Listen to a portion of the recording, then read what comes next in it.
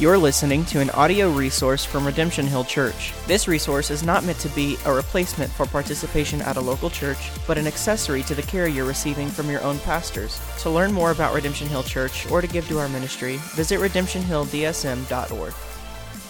We are here to channel our inner Princess Bride. You're listening to Cornfield Theology.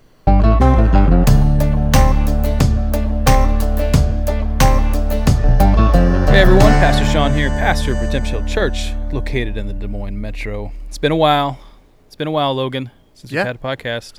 Yeah, it's kind of summer break. My life's crazy right now. We're moving, and I'm just not keeping up. I've had more responsibilities at work. Yeah, but we're back in the saddle. You love me less. No, did you get that? We're back in the saddle. Oh yeah. And why is that relevant? Because you are living on a horse farm now. Pretty much. We are actually on my new back patio. And just to the right of me, I don't know, 30, 40 feet are a bunch of horses, maybe less than that. So if you hear any ambient noise or if you hear any neighing or you hear birds chirping or whatever, we're just chilling on the back patio and wanting to talk about marriage. Marriage is what brings us together today. Question for you. That's the Princess Bride that he was talking about. Yeah, so I've never actually seen that movie in full. Wow. I know. It's one of my favorites. Well, especially within Christian circles. Okay. Because it's like a supposedly good, clean movie. Is it clean? I mean, every Christian I know raves about it, and they're like, "I've never seen Princess Bride," and they're like, "What?" It's like you never read your Bible. I mean, it's not like pure. It's not VeggieTales clean, where it's pure and just there's no swearing whatsoever. I mean, it has some swearing. There's reference to female anatomy. Okay. Near the end, but there's no nudity and there's murder. So, on plots. In light of what we experienced today, it's probably rated G. Honestly, fit right on the Disney Channel under family. Yeah, no joke. Well, we are here to talk about marriage, and I'm happy that we are at Redemption Hill Church in particular. We've been going through the Sermon on the Mount, and the last two sermons in the Sermon on the Mount deal directly with marriage. So 3 weeks ago now, we talked about adultery and lust, right? And then talked about adultery and divorce. We took a break because we had a baptism Sunday where we celebrated several people getting baptized. Amen. Yeah, that was awesome. That was great. But we've really been thinking about this. In addition to that, and you're in a community group, so you've experienced this a little bit. I've been writing blogs for our church. There's 4 out there right now, and I'll probably write 8 or 9, specifically on humanity, sexuality. What does that mean, especially in light of marriage, even being single, right? Having kids, where you talk about a marriage and having a family or whatever. And we're really trying to think well about what it means to be a man, what it means to be a woman, right? Because I think, is it safe to say that these terms are more controversial today? Yeah. And they shouldn't be? Yeah, for sure. Especially with Matt Walsh's new documentary, What is a Woman? Which, here's what I'm going to say. I watched that. It's excellent. And I'm not a fan of Matt Walsh. Not because I know him or don't, I know him well or whatever. I've listened to some of his podcasts. He just comes across as really snarky and mean. Yeah, he's a contrarian. Yeah, it is, whatever. Not my style in terms of taking in cultural news, cultural politics, things like that. He is not the same person in that documentary. He is as cool as the other side of the pillow. He is as cool as a cucumber, right? Whatever all those idioms are, right? Shout out to Stuart Scott, growing up watching ESPN. And he does a really, really good job of interviewing people, asking one basic question, right? Flies are at you, aren't they? So it happens when you're around a bunch of horses. Yeah, we're outside. They're outside. And it's really well done. And I'm astonished. I'm not astonished on the one hand because I'm living in this culture. I'm seeing everything go down as it go, right, live. I'm astonished on one level because one basic question cannot get answered by people who have their PhDs in gender studies at the university. Right. And no one wants to answer it. I think that's the dirty little secret. No one wants to answer that because they don't get called out by whatever, powers that be. Whatever powers that be, whatever woke powers that be. And yes, I use the word woke, that exist. So it is interesting to me. But we actually think there's dogs barking in the background now. We get the full effect today for the listener. This is Cornfield. We are on a farm. You're getting the farm noises. You're getting the farm noise. I'm sure there'll be a tractor, in a moment here. So we want to ask these basic questions and more specifically talk about the importance of marriage according to God. And so what I thought I'd do at the beginning here is read part of our confession of faith. We're a confessional church. We're part of a confessional denomination. And just use that as to kind of kick off. It's more extensive than this, but I'm going to weave in our confession of faith throughout, and you'll begin to see kind of how it fits in and really how important it is that a denomination and local churches speak very clearly on marriage, on sexuality, on humanity, what it means for a man to be a man and a woman to be a woman, and how those two sexes you can't construct a gender out of that all of a sudden, right? They're together. A male is a male, a female is a female, period. Mm-hmm. And so here we go. Read this in our Confession of Faith, 27.1. Marriage is to be between one man and one woman. It is not lawful for any man to have more than one wife, so speaking to polygamy, right? Mm-hmm. Nor for any woman to have more than one husband at the same time. So it could be polygamy. Could be, we could see how this pushes back against, obviously, adultery, things like that, right? So really clear. One man, one woman, they get together. So let's start out with this. Marriage has become political. Would you agree with that statement? Partly, I feel like. How so? So with one aspect, I think it's definitely become political, especially with, the 2015 Supreme Court decision on marriage. That's Obergefell versus Hodges. Right. See, I need you for these specifics. I'm good with generalities. Sure. But I think that definitely helped it be more political and, getting involved with also the state side of things. Like with marriage comes tax benefits, right? Which is part of the push of Obergefell. But at the same time, I'm just seeing it almost less and less talked about. I've seen so many different videos and essays or blogs on just how marriage is almost dying out with the next generation as something that's undesirable. Yeah, and that's something I talked about last Sunday, which is the divorce rate's down in compared to 2000, which was 40%. Now we're down in the teens. And some people celebrate that. Look at the divorce rate's down. That's what I meant. Divorce rate, not marriage rate. Divorce rate. And it's because no one's getting married. Right. So the marriage rate is down. Yeah, so marriage rate is down along with the divorce rate. And so there seems to me, Logan, it's just in the ethos of America, a philosophical shift in how people are thinking about marriage. Here's what I mean. And feel free to interact with some of these ideas. I'm kind of thinking off the cuff, but I've been thinking pretty deeply about this for several months, if not way longer.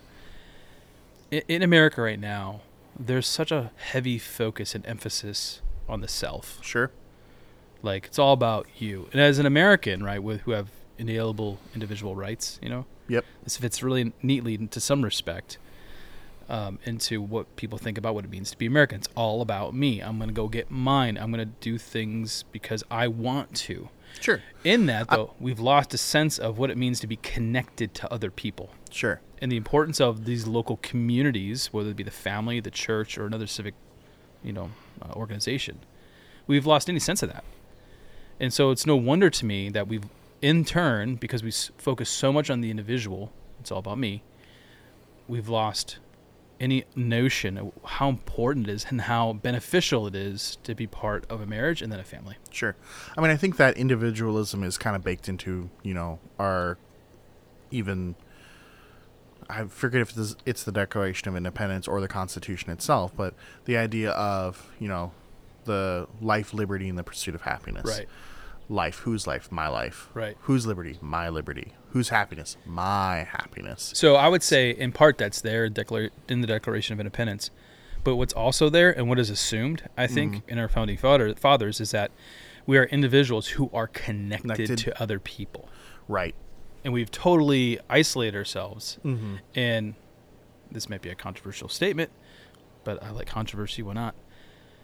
What all the lockdowns did during 2020 and 2021 isolated people even further.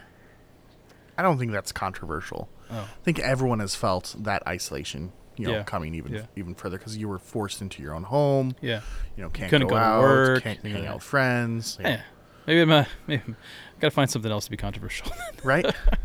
But with all that, so the politicization of marriage, Yeah. which is what we were talking about. It's like I see it as almost just becoming out of vogue. It's What do you mean? marriage isn't popular anymore. Yeah. It's not really talked about as much because it just is. You can marry who you want, essentially, Yeah. and it's whatever. I mean, I remember, maybe read this 6 months ago. There was a court case in, I think, the state of Massachusetts where this 40-year-old man wanted to marry his, I think it was his stepdaughter. Ugh. And she was of age. Sure. I don't know, early 20s or something. And the question is, why not? Why not? I mean, that's where we've come to now. Sure. Right? Once the first domino fell, Obergefell versus Hodges, 2015, other dominoes are now beginning to fall, and there's been a major move away from God's design for marriage. Like I said at the beginning, at the outset, with our confession of faith, one man, one woman, period. Yep. And I think this is all due to the basically almost like a lack of solid definition of what marriage is. Which we're going to talk about. Because totally. What was the argument in Obergefell? You can marry who you love. Marriage is Doesn't about affect you. Love between two individuals. Doesn't affect you, what they do in their own private life. Well, now you have. Why can't it be marriage between multiple people who love each other, or a father and a stepdaughter? Right. That definition of marriage is just the union of two people that love each other is so broad. It opens the door to so many different possibilities. Right. And so, on the one hand, the state, if they want to define things the way they want to, whatever, regarding marriage, whatever. What we've lost, though, completely, and I think this is bearing out in our society, the state in general, I say whatever earlier, but in general, it's lost its understanding what it means to be married according to God. Sure. And when the moment you move away from those principles, you begin to see the bad fruit as a result of that. This is where you and I were talking earlier. Is marriage a common grace? And I say absolutely, it's a common grace. Because meaning like the rain falls on the just and the unjust. This is something that God gives for all people, and when you recognize it for what it is, then there's a sense of blessing from it, even if you're not a Christian, and understand why marriage exists in the first place. It exists because it's part of natural theology. Sure. It's the way we look out and we see, it's like going to Psalm 19. The heavens declare the glory of God. The sky above proclaims his handiwork. Day to day he pours out speech. Night to night, pours out knowledge. That particular verse in Psalm 19 is really talking about we can look with our eyes or understand science, biology, just basic biology, XX chromosome, XY chromosome, and know what a man has and what a woman is and has. And when you put those parts together, they work. They work. They fit. And sometimes there's babies. There are babies. And we've lost all sense of the common sense. And so when I say common grace, this is something God has given for all of humanity to embrace, to enjoy, and to receive the blessings from it. And the moment you break from that, guess what? Chaos. Don't be shocked when there's no blessing when you break from God's design. Does that make sense? Yeah. So let's go through God's design. I think that's really important. If we're making the assertion that we're currently living in a generation that has completely moved away from God's design, and the way you put it, Logan, is that we no longer even talk about marriage or think about marriage anymore. It's kind of like an afterthought. We want the listener, we specifically want Christians, to understand the importance of God's design and the blessing that comes from God's design for marriage between a man and a woman. And the sexes are not malleable, right? Right. Biological male, biological female. So where do we go? Always first to the garden. To the garden, back to the garden. There's a lot of theology. Ton of theology. Just those first 3 chapters. I had the thought the other day, like, I could preach 50 sermons in Genesis 1, 2, and 3 at least. There's just so much there. We're doing like 40 sermons in the Sermon on the Mount. It's like, there's just so much good stuff. So we're not going to talk about all of Genesis 1 and 2, but some key texts that help us understand men and women. So go back to Genesis 1, verses 26 and 27. Then God said, let us make man in our image, after our likeness. So image and likeness, very important terms here. Mm-hmm. And let them have dominion over the fish of the sea. So let them. So in that word man, everyone looks at that and thinks just the dude. No, it's actually men and women, which is we're going to get to in verse 27. So let them have dominion over the fish of the sea and over the birds of the heavens, over the livestock and over all the earth and over every creeping thing that creeps on the earth. So God is creating man and woman and entrusting them with responsibilities. Verse 27. So God created man in his own image. There's that word again. So we had image and likeness in verse 26. And then the image of God, he created them, male and female. He created them. Mm-hmm. Really important verse. That's the first place you need to go to when you talk about God's design for men and women, specifically within marriage. So male and female are made in the image of the triune God. Male and female were made in the likeness of the triune God. Male and female were given joint responsibilities to have dominion over what God has created. Like if you turn around, you don't have to. But what I'm looking at right now is this creation, these rolling hills in this part of Iowa, which is funny because where I used to live, it's like flat as a pancake. But drive 30 minutes from there, and it's just like beautiful rolling hills. Or if you're up in Minnesota, you look out and you just see like trees. Tons and tons of trees. And for 9 months of the year, snow and trees. Don't miss that. We digress. But we're supposed to have dominion and subdue what God has created. And it's important here. And it's together. Yeah, and it's together. And it's completely done together. So let me read this from our Confession of Faith, because I said I wanted to weave that in. And then, Logan, we want to talk about the next verse, which is Genesis 1, verse 28. But this is our Confession of Faith, 27.4. It is lawful for Christians and non-Christians to marry. Kind of talked about that. This is common grace that God gives. Would you disagree with that? So I'm going to say this tentatively, because I'm not sure my actual full position, because that common grace argument I think is very good. And it's before the fall. That's true, but also arguably they are Christians.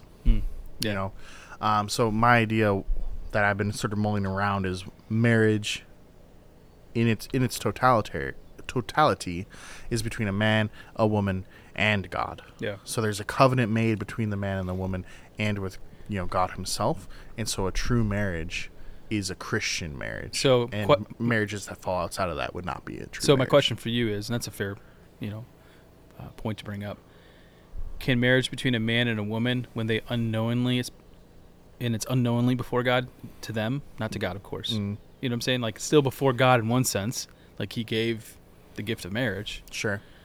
But it's still before him, whether they recognize it or not. Well, right. So there's a difference between before him and actually acknowledging with him. Yeah.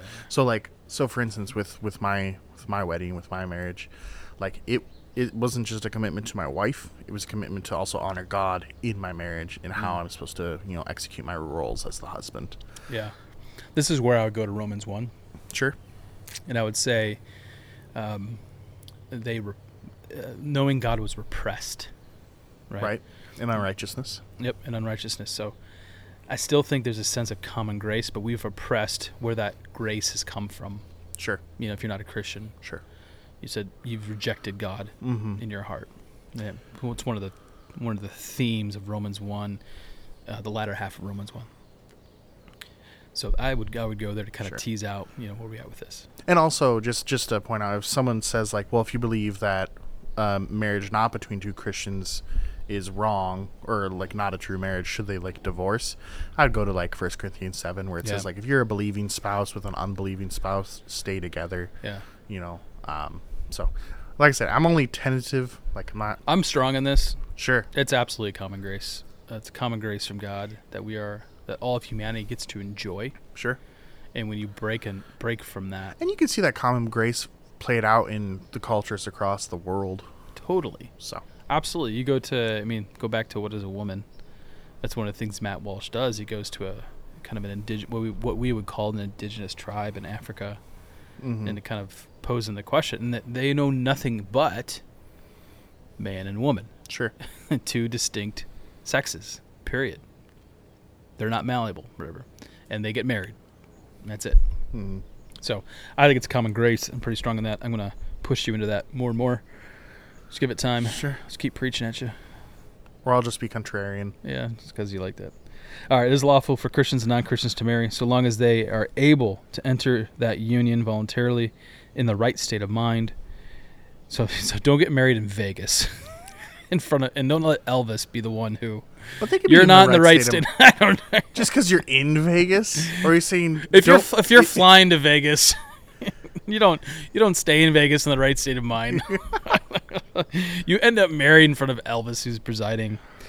The right state of mind. Yet it is their duty of Christians to marry in the Lord. So if you're a Christian, you marry in the Lord, Sure. right? And you marry other Christians in the Lord. You reference 1 Corinthians 7, an important text that upholds that. Therefore, those who profess the true religion should not marry unbelievers or idolaters, which is what I just said. Neither should they who are godly be unequally yoked by marrying those who are wicked in their life or maintain damnable heresy. Ooh, coming in strong. Mm-hmm. So, pretty clear here in terms of defining what marriage is. Now, we wanted to continue to fill out, like, we have a great confession of faith, but obviously we want to go back to Scripture. That's what confession of faith, good confession of faith do. So Genesis 1:28, could you read that and then kind of begin to dissect that for us? Genesis 1:28. Scroll, man, scroll. 1:28. And God blessed them, and God said to them, be fruitful and multiply, and fill the earth and subdue it, and have dominion over the fish in the sea, and over the birds of the heavens, and over every living thing that moves on the earth. That's good. So what do we see here, man?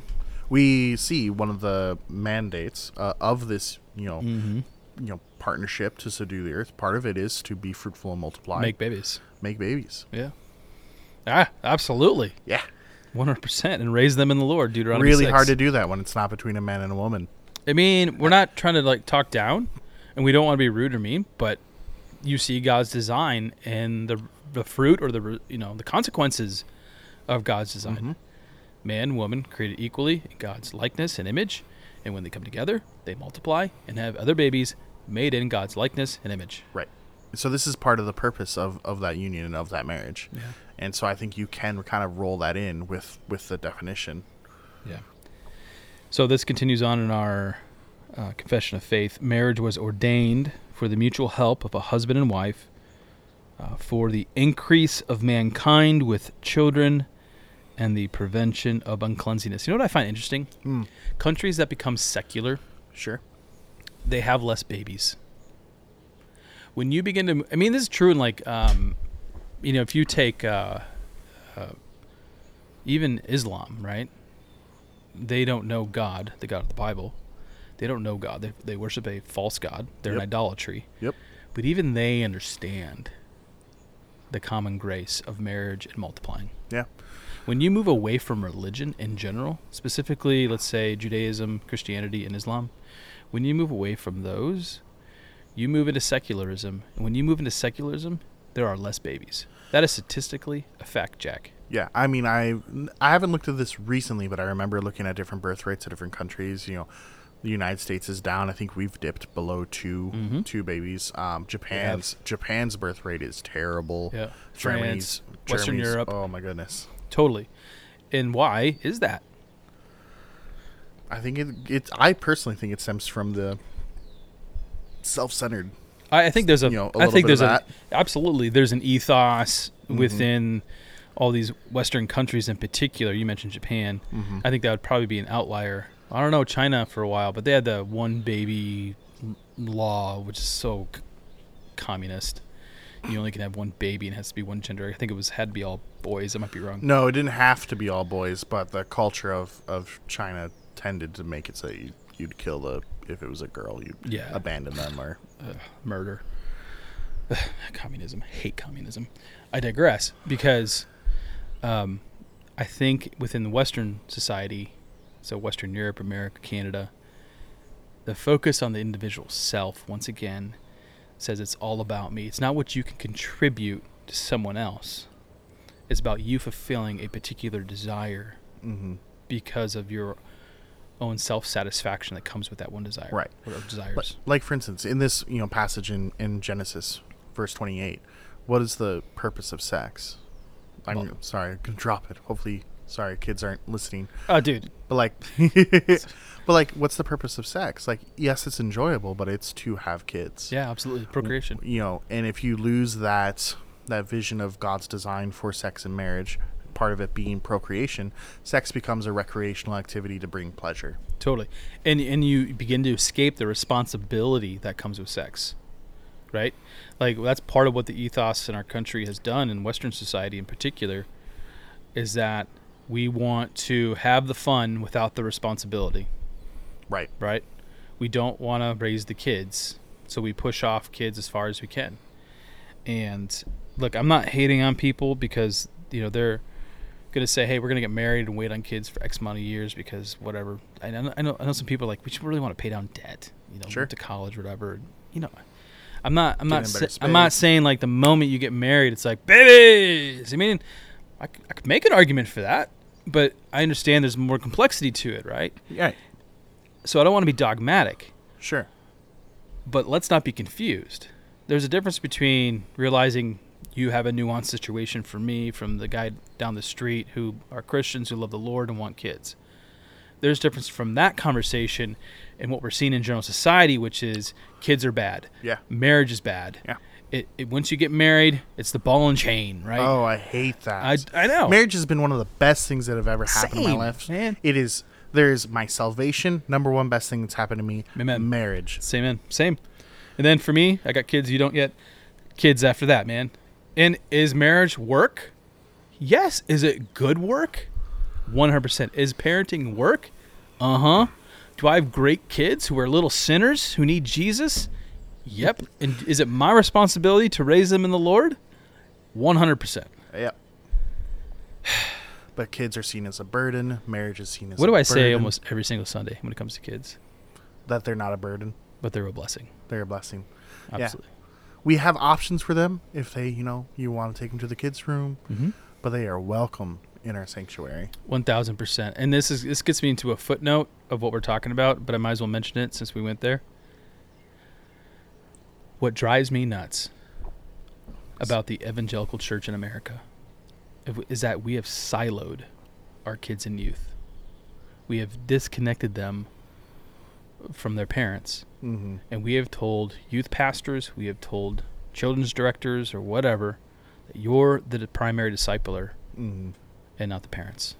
I think American evangelicalism has done a disservice to how we understand marriage and family. Sure. And I'm not saying there's not a place for a youth pastor. I used to be a pastor of a youth for 4 years. Loved it. I think good Christian teachers, for example, can come alongside parents and care for their youth, right? Yeah, did you just do I'm not a youth pastor, I'm a pastor over youth? Yeah, I did. Yeah. Well, it's because I was a pastor over several things. That Sure. happened to be one of them. But there's another reason for that. I'm just sort of thinking about this. Like, if you have parents that are disconnected from the discipleship of their kids, they think that their kid's fine because they're sending them to, youth group once a week on Wednesday, which is just a common model. Yeah. But then they spend hours upon hours in secular education. Yeah. And then they're surprised when the kid goes off to college and, falls away from the faith. What does the saying go? Send your kids to be educated by Caesar, and you're surprised that they turn out to be Romans. Sure.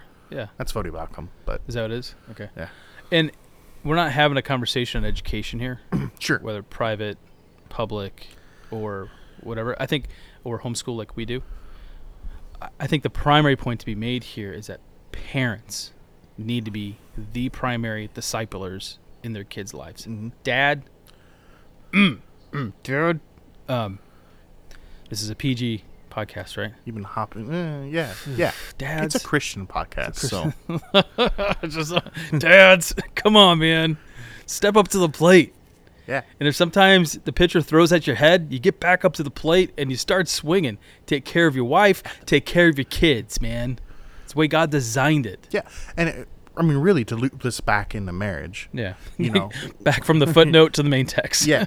Well, we're talking about marriage and the design of marriage and how it's between a man and a woman and how it's to produce kids. Look at the law and how many laws there is, or at least in Deuteronomy, exhortations for parents, pass down the faith to your kids. That's why they're instructed to read the Shema in the morning and I believe the evening too. So parenting, very important. parenting in the In context of a man And a woman. And because a man and a woman who are created differently by God also have different giftings. It's part of being a man and being a woman, in which we can get into that perhaps in another day.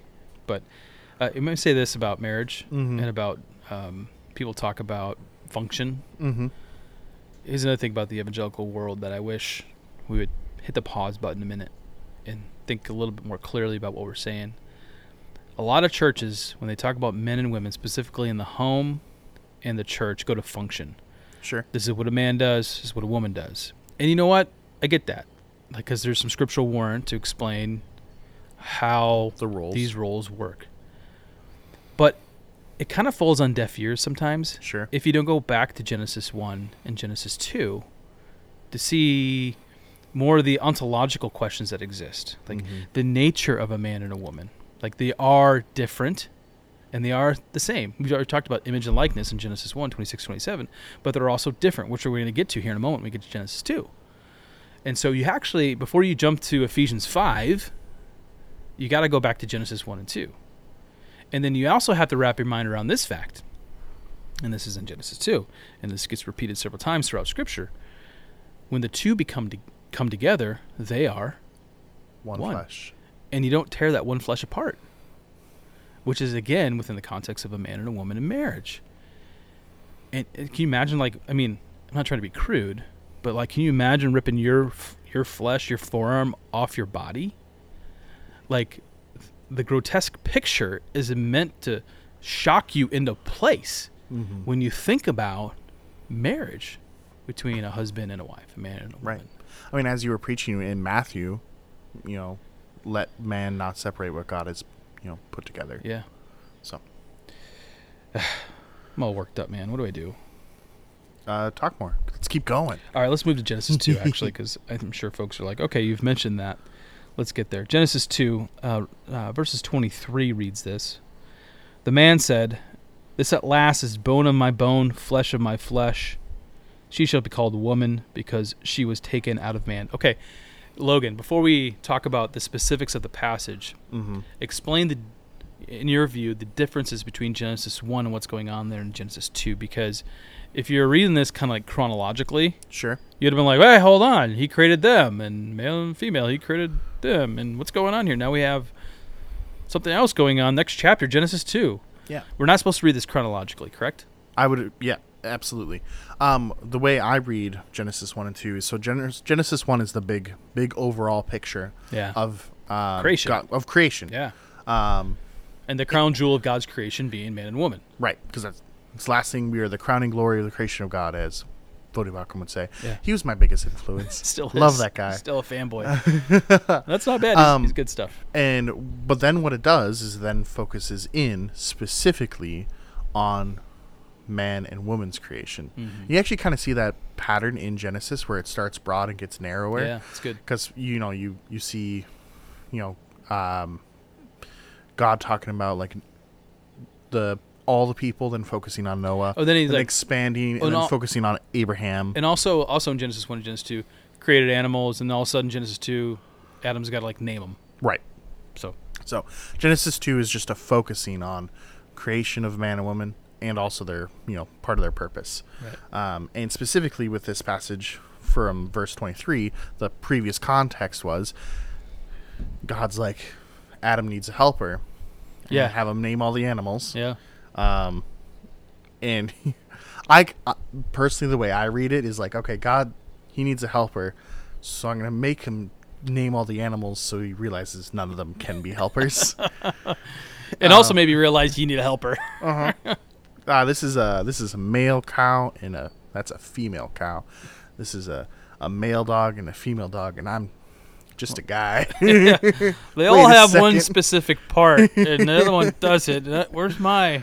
So it's somewhat of a playful read on it, but then Sure. then he puts him to sleep, and he takes a rib from Adam and forms Eve out of Adam. This is such an underplayed, underpreached text, because it truly speaks to the relationship between man and woman. but also beginning to see what this function looks like and the dependency on one another. Mm-hmm. And I use the word dependency in light of my marriage with Charisse, right? I think you see it here in the text, and you use playful language to describe it. But I've often said to people, you know, I would be so lost without my wife. And I know I'm not lost because I'm connected to Christ, and that's not what I'm saying. I'm not talking about spiritually. I am so reliant and dependent upon my wife, and in a good way. Like, I love her, and she brings me so much value. She's my chief counselor when I'm feeling down. She's my helper. She's my lover. I mean, again, I'm not talking crude. I'm just talking about how God has designed marriage. I don't know I don't know where I would be without her. And I'm not saying that if something happened to her or happened to the Lord couldn't care for the other person. He certainly will. Right. And I think you see that deep intimacy in this text. What is Adam's first words? This is at last. At last, yeah. At last. Like, finally. Right. Where have you been? I've been naming all of these animals. On. None of them are like me. Oh. And he says, at last, bone of my bone, flesh of my flesh. At last. That's good. I think Genesis 2 is really instructive. And you see the rest of Scripture begin to fill this out about the dynamic between man and woman. And I think it's interesting that from this creation, from coming from Adam, being flesh of his flesh, because Eve was designed that way, therefore a man shall leave his father and mother and hold fast to his wife. It's the very fact that Eve is flesh of his flesh, I think, is why they can come together in union. We have a good friend that loves math, and we talk about like 2 + 2, equals 4, right? Sure. And he understands the logic and the philosophy behind the math. And I'm always like, no, man, 2 + 2 = 4. Like, you put 2 sticks there and 2 sticks there, and you count them together, you got 4. And he's like, well, it's more complicated than that. He's not being woke. He's really thinking through kind of the logic. He's just brilliant mind. Here's my point. This is the one time I allow it. Right here in Genesis 2. 1 + 1 = 1. When a man and a woman come together, they are one flesh. Mm-hmm. It's the one time I will allow that kind of logic go through. And it's what we talked earlier. You're not supposed to take it apart once they're together. Mm-hmm. And it's beautiful. So God created with order. Right. Purpose. He created with purpose. God created Adam with specific responsibilities. God knew that Adam needed a helper. The creation of Eve is not a reaction to deficiencies in Adam, but to highlight the beauty and mystery of marriage. And I think when you see that in your own life, you're a dude married to a woman, you're a woman married to a dude, and it's healthy. Mm-hmm. Obviously, what we do know is that because of sin, you could have someone who, with good intentions, say, hey, I do, and you get married to that woman, you get married to that man, and it goes south. But when you pursue God in the context of marriage and you continue to pursue God, I tend to think there generally is blessing to walking into God's design. And you mentioned that mystery of marriage. I think this would be possibly a good time to talk about what is the answer to that mystery. Yeah. Where would we go for that? I know you know the answer. Where would we go? I happen to preach through a book of the Bible where the answer is located. I think it was Ruth. No. Ephesians. Although we can go to Ruth and Boaz. And there's a lot we could talk about there. But interesting. Yeah, but we go to Ephesians, specifically, I believe Ephesians 5, where it talks about, like, what is the mystery of marriage. And Paul gives a very clear answer. The answer to the mystery is that marriage itself is a depiction of Christ and his church. Mm-hmm. It's really important. I think that's extremely important because, I have been asked, like, why do you care so much that marriage is between a man and a woman? Why can't it be a man and a man? Be a man and a man, a woman and a woman, a man and 3 women and a dozen men, sure, whatever. Which, by the way, people are like, well, there's polygamy in the Bible. Yes, there was polygamy in the Old Testament, and God put up with it, and then it was corrected. Right. It's not like God never celebrated polygamy. Mm-hmm. He wasn't like, Solomon had 300 wives. Yeah, no. You go, guy. No, that's not what's going on there. Master key right there. Anyways, you were going on with Ephesians, right? And So we see. So people ask, like, well, why is it so important that it's a man and woman? It's like, because it's a depiction of Christ in his church. Like, marriage isn't just functional of like procreation. It's also deeply theological. Yeah, absolutely. You know, Christ, the loving sacrificial leader of the church. Yeah. The church, the loving, follower, obedience to Christ.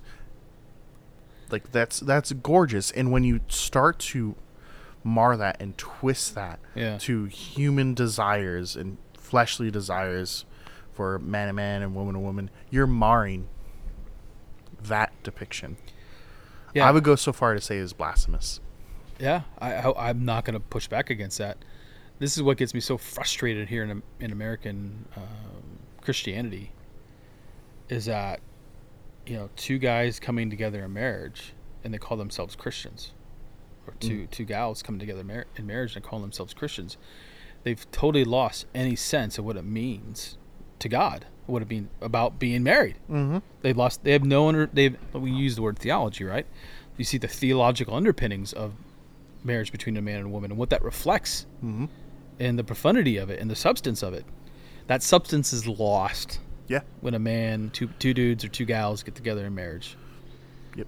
You mar the depiction of Christ in the church. You lose the functional aspect of procreation, and you lose the fact that you lose the differences and the importance of the differences between man and woman in marriage itself. Yeah. You went to Ephesians. Ephesians is good. People will go to Ephesians and they kind of like read past it. You begin in verse 22, wives, submit to your husbands as to the Lord, for the husband is the head of the wife, and as Christ is the head of the church, his body, and is himself its Savior. Now, what did Christ do for the church? Died. He died for the church. When there's a hang up for some people when they get here, they're just like, so the husband's in charge? Right. What about the woman? What about the wife? Well, but when you realize the call of being a husband. Oh, yeah. And we're talking, it's a different ballgame. If you haven't died for your wife, you haven't been self-sacrificing enough. Correct. That's absolutely right. And that's one of the points of Ephesians 5. That's what Paul's trying to say. It's like, there is nobody on the face of the earth who should be sacrificing more than a husband for his wife. Laying it down. In addition to leading, spiritual leading. Right. In particular, protecting, providing, things of that nature, right? And some of those things are done in cooperation with your wife, right? But at the end of the day, guess who's on the line before God when it comes to how your wife was cared for, how your kids were cared for? The husband. The husband, dude. It's you, dude. Yeah. So, yes, I think you definitely see, male leadership within the marriage role, but you also see that male responsibility. Correct. And I think you also see that with original sin. Yeah. Who is blamed for sin entering in the world? It's not Eve. No. And who grabbed the apple from the serpent? It was Eve. It was Eve. And who does God go to when he's like, Adam's just walking through the garden. Where are you, Adam? As if God didn't know. Adam. Yeah. It's your fault, dude. Right. And where were you when, you weren't being a responsible husband. Right. That's what's going on. In fact, if you read, he was right next to her. Yeah. Yeah. I get the sense that, like, Adam was like, hey, what's Eve up to? Hey, what's that serpent over there? Yeah. All right, we're going to let it slide, even though I know God specifically told me not to eat from the tree of knowledge of good and evil. But we're going to see how this plays out. To borrow your phrase, the buck stopped with Adam. The buck stopped with Adam. And so the responsibility of sin entering into the world is on Adam. Yeah. And in the same way, with husbands, buck stops with us. Responsibility is also with us. Yeah, and we see how specifically Paul talks about the first Adam. And when he talks about depravity, and then he talks about the second Adam being Christ, and so that continues to get filled out. So we're not anti-woman. We're pro. We're not anti-wife.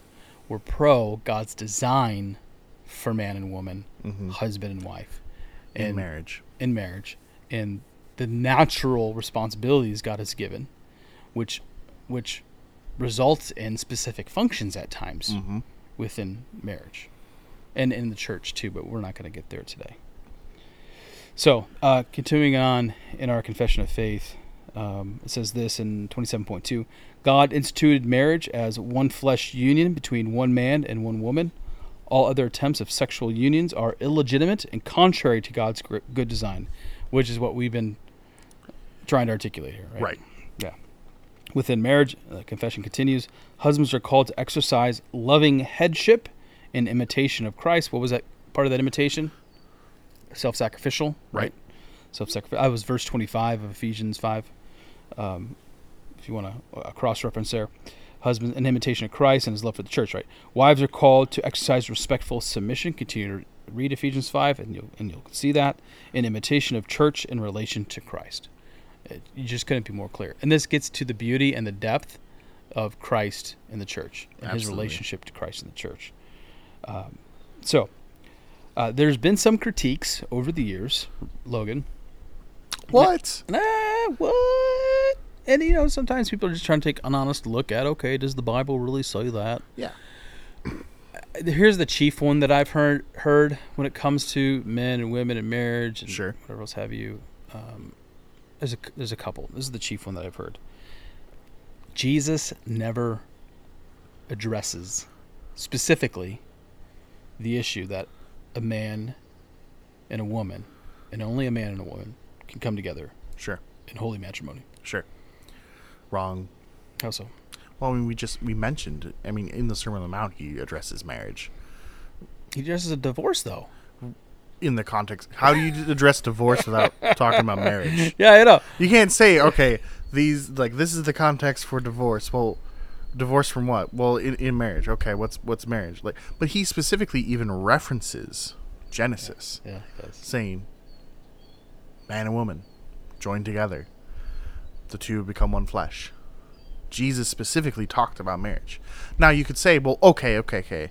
Well, in that culture or context and whatnot, maybe they didn't have homosexuality in marriage like that. But they did. But they totally did. Romans 1. Romans were extremely Sodom and Gomorrah. Whoo, yeah. It was around. It's not like this is a new thing. Sin's not new. Right, yeah. Maybe they'll go on and say, well, Christ didn't say, this specifically was wrong. But it's when Christ is describing marriage, he's not going through the negatives of okay, so marriage is not this, it's not this, it's not this, it's not this. He just says what it is. It's kind of like if there was a group of women in 12 women and one of them is my wife. I wouldn't go through and be like, that one's not my wife, that one's not my wife, I would just say Kennedy's my wife. Yeah. This one in particular. So he's very specific and he does address it. Second point. Okay, they're saying, oh, Jesus never addressed this. Okay, who is Jesus? The Son of God, Son of Man. And the second person of the Trinity. Yes. God. He is God, which means that he was present and in Genesis all the way through Revelation. Oh, he's eternal. Yeah. Right. Well, all of Scripture is also Jesus' word. Right. The three persons of the Trinity weren't in disagreement. So let's reference, say, Hebrews 1, verses 1 and 2. We could reference Colossians 1, verses 16 and 17. That the one who created it all was, could it be Jesus? Right. Yeah. I would also go. You can go to Levitical texts on this subject, which mention that's also Jesus's word. That's why I don't like red letter Bibles. I hate it. Because they're like, oh, this is specifically. Hate's too strong. I'm annoyed by it. Oh, it's all Jesus's word. Yeah. All right. So. Yeah, and everything in the Old Testament points to Jesus. By the way, I'm gonna do a podcast with a friend here in the next month here on reading Jesus in the Old Testament. I have a good book for that. Yeah, I got a couple. Literally called Jesus in the Old Testament. Was it John MacArthur's? Nope. Huh. I wonder who it was by. The reference point in Matthew 5 was this. It was also said, whoever divorces his wife, let him give her a certificate of divorce. But I say to you that everyone who divorces his wife, except on the grounds of sexual morality, makes her commit adultery. Whoever marries a divorced woman commits adultery. And it is no doubt that Jesus, when he was preaching the Sermon on the Mount, was looking at the husbands and saying, I'm pointing the finger at you fellas. Did I get the wrong text? Because there is literally one where he mentions... Well, you had the one on lust as well, where I take that to mean that Jesus is pointing the finger at the dudes, and I explained that in great length why I believe that was the context, and why that continues to be the context going back to the creation account, going back to Genesis 1 and 2, and how God created men and women and for one another, right? One man, one woman. All right, man. Any other objections that people might have? Absolutely. But Like this is now. Aha! I did get the wrong text. Matthew 19. Oh, yeah. Jesus. Yes. In the red letter that I have here, so it's clear. What was the song? Red Letters by David Crowder. I don't know. But Jesus also said in Matthew 19, "Have you not read that he who created them from the beginning made them male and female, and said, therefore a man shall leave his father and mother and hold fast to his wife." Yeah. So you see, that is the text that I was referencing, where he specifically And then Paul addressed- picks that up in Ephesians 5. Right. So it's consistent throughout the Bible. Yeah, it absolutely is. All right. Other objections. Now, are we talking about like secular objections to us, or also within like Christianity? Yeah, either or. So, I mean, we already addressed like the whole polygamy thing. Yeah. You know, polygamy is in the Bible, but we have to remember that a lot of the Old Testament is historical books. They're narratives. Right. They aren't prescribing something. They're just describing. Right. So something. genre matters when you read your Bible. Like, is it a letter? Is it a historical book? Is it a prophetic book? You know, sometimes within a book of the Bible, you got a little bit of both. Right. Psalms are different. You got Proverbs, whatever. Now, this is one I'm sort of thinking of off the cuff. We've described that, you know, marriage is actually part of the design for man and woman, you know, to come together. But what about Paul teaching that people should be unmarried, like stay Single. unmarried? Yeah. Yeah.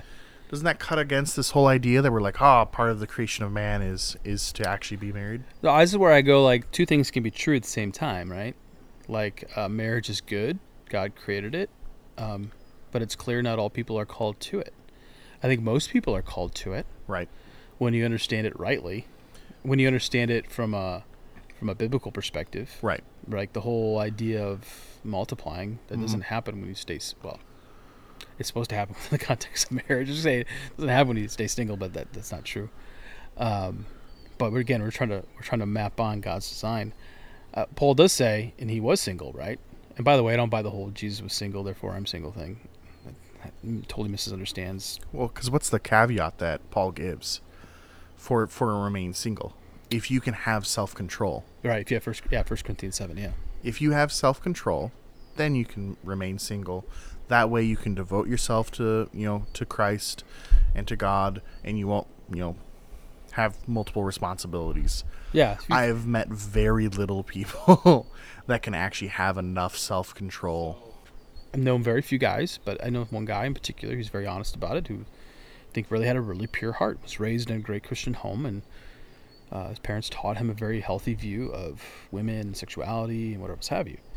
But generally speaking, that's a hard one to follow, hard one to track. Right. I'm not saying a person who thinks they're called to singleness, I'm not arguing against that per se, but you got to begin to test your heart against that, because that's what Paul says. Exactly. So I would say in general, the design and likely outcome is marriage, because Right. most people cannot actually control themselves. Right. So, Yeah, I agree with that. Any other ground you want to cover? what about can't think of one off the top of my head. Do you have any more objections to or what do you say? Like, I mean, we've kind of addressed this throughout the thing, but we should be married because we just love each other. That's not really grounds for marriage. Yeah, but here's what I would say. I think a lot of people, not everyone, I think a lot of people get married, and it's a little bit naive. They're a little naive, like, as to why they're getting married, or understanding, like, the profound nature of marriage. Sure. Even if they've gone through good premarital counseling. Like, I remember when I was engaged to my wife, I was just love struck, just like, you're the best thing since sliced bread, I mean, even the invention of the round wheel doesn't compare to you, just like. And so I think, we went through a process to get married. Mm-hmm. And even that, I don't think, here's what I would say. It's taken 15 years, and it's been a trajectory of understanding how our relationship is a metaphor for Christ and the church. And it's going to take another 15 years to continue to grab that spade and grab that shovel and dig and see the depth of the beauty of marriage. And so I think people come to marriage for different reasons, for sure. People always ask me the question, if two people are, a man and a woman, are sleeping together and they love each other, should they get married? I would say, yeah, but they need to stop sleeping together. Yeah. You got to knock it off. And then, make a beeline to the altar. And by the way, get really good premarital counseling. Oh, and yeah. you need to repent of your sin. Because you know what could happen? You could stop having that physical intimacy. You could stop having sex and then realize I was kind of just in it for the sex. Yeah. That's not a good foundation for No, marriage. that's not a good foundation. Now, can God redeem those things? I've Absolutely. seen that before, absolutely. But if you want a healthy marriage, a biblical marriage, and I use the word success very loosely here because that's could be used in so many different ways, but let's use it for the sake of terminology here. You want to start out on the right foot, and you want to go through quality premarital counseling. You want a pastor in particular who come alongside you and just be real with you, not sugarcoat it. It's like, you know what, you're love struck, that's great, but as much as you're able right now, I want you to have open eyes about what's to come. Right. Because I want you to have the best, most healthy and biblical marriage you possibly can have, as it reflects, Genesis 1 and 2, Ephesians 5, in particular those texts because we referenced them in 1 Corinthians 7. So, any other questions? Nope. All right. Hey, you read any good books? Reading any good books? I'm reading Introduction into Criminal Justice. It's light reading. Yeah, well, I got really into law because you're making noise now. Sorry. Got dogs, cats, Birds. and Sean. Just got really into the legal system for America because I've been following a few court cases such as Johnny Depp, Amber Heard. Johnny Depp, Amber No, Heard, this started Kyle Rittenhouse. Kyle Rittenhouse started then. Yeah, and I think her name was Kim Potter. The gal in Minnesota, police officer. Okay. Nicknamed Taser Cop. Really? Yeah, because she yelled taser, taser, taser. Didn't have a taser. And no, she fired a gun. Yeah. Anywho, so that's what I've been reading. It's not the light note I wanted to end on, Logan. Sorry, you asked me what I was reading. I got into criminal justice, so I've been kind of reading that. But I'm slow. I need to pick up more books. I've gotten now so many new books from you and another member of our church. And I'm like, ooh, I want to read this one. It's funny. He's like, do you want these books? I'm like, no. Just got rid of books. Got rid of books, and I got a lot of books already. Like if you find a guy who's just out of seminary, they always take them. It's true. I don't even have shelving space for it. Yeah. I just took it because I loved it. Like, I want to read the 8 volumes that you gave me for church history. Oh yeah. So. Yeah, by Chafe, I think. Mm-hmm. What about you? Currently reading a book, How to Stop Because We're Moving. Discontinuity, continuity. It's basically mapping out the big theological paradigms that exist from classic dispensationalism to, I think, what was called restorationism. Sure. And within that scale, from one part of the scale to the other, you have everything from a more nuanced dispensationalism to progressive dispensationalism, progressive covenant theology, and the author, Benjamin Merkle, who I actually had in seminary, a great teacher and a great writer, I think.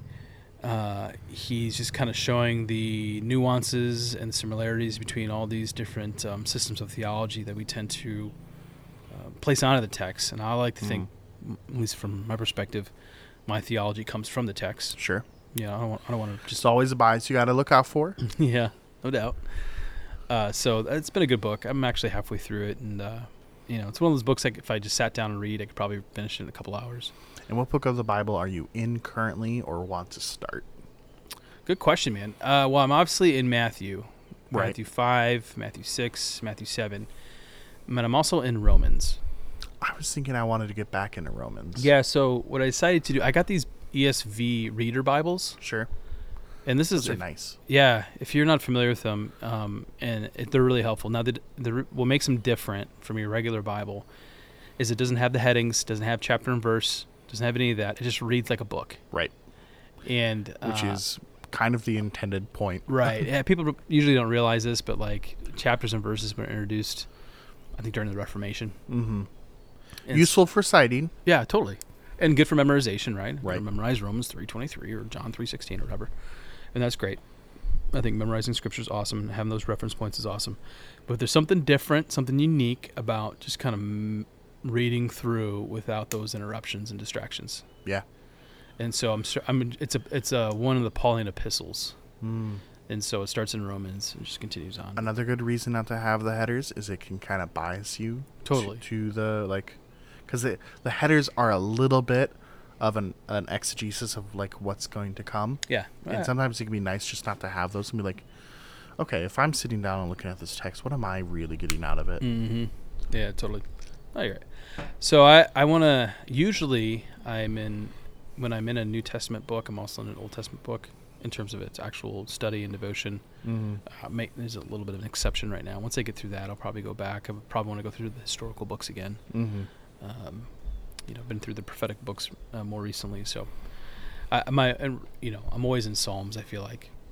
I think I'm in Psalms almost every day, reflecting on at least a verse or something.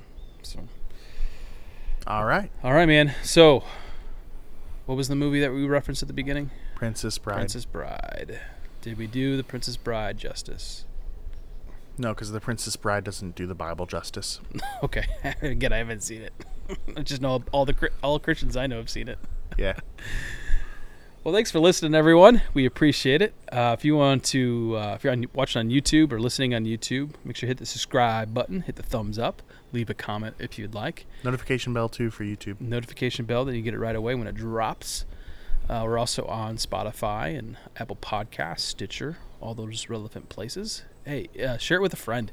It's probably one of the biggest things. Help us. We want to give people biblical grounding, help them understand good theology the best that we can understand it, and relay that to others. And then if you think someone could be helped by it, share it with a friend. But that's it for now from the farm. Actually, it's no longer it's like the horse farm.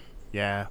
Horse stable. Can you plant some corn just right? Actually, if you right go out the front door and just walk across the driveway. Corn. Okay. Still cornfield theology. Still cornfield theology. With horses. Field. All right, upgrades, people. Upgrades. Peace out, everyone. God bless. Take care. Bye. You're listening to an audio resource from Redemption Hill Church. This resource is not meant to be a replacement for participation at a local church, but an accessory to the care you're receiving from your own pastors. To learn more about Redemption Hill Church or to give to our ministry, visit redemptionhilldsm.org.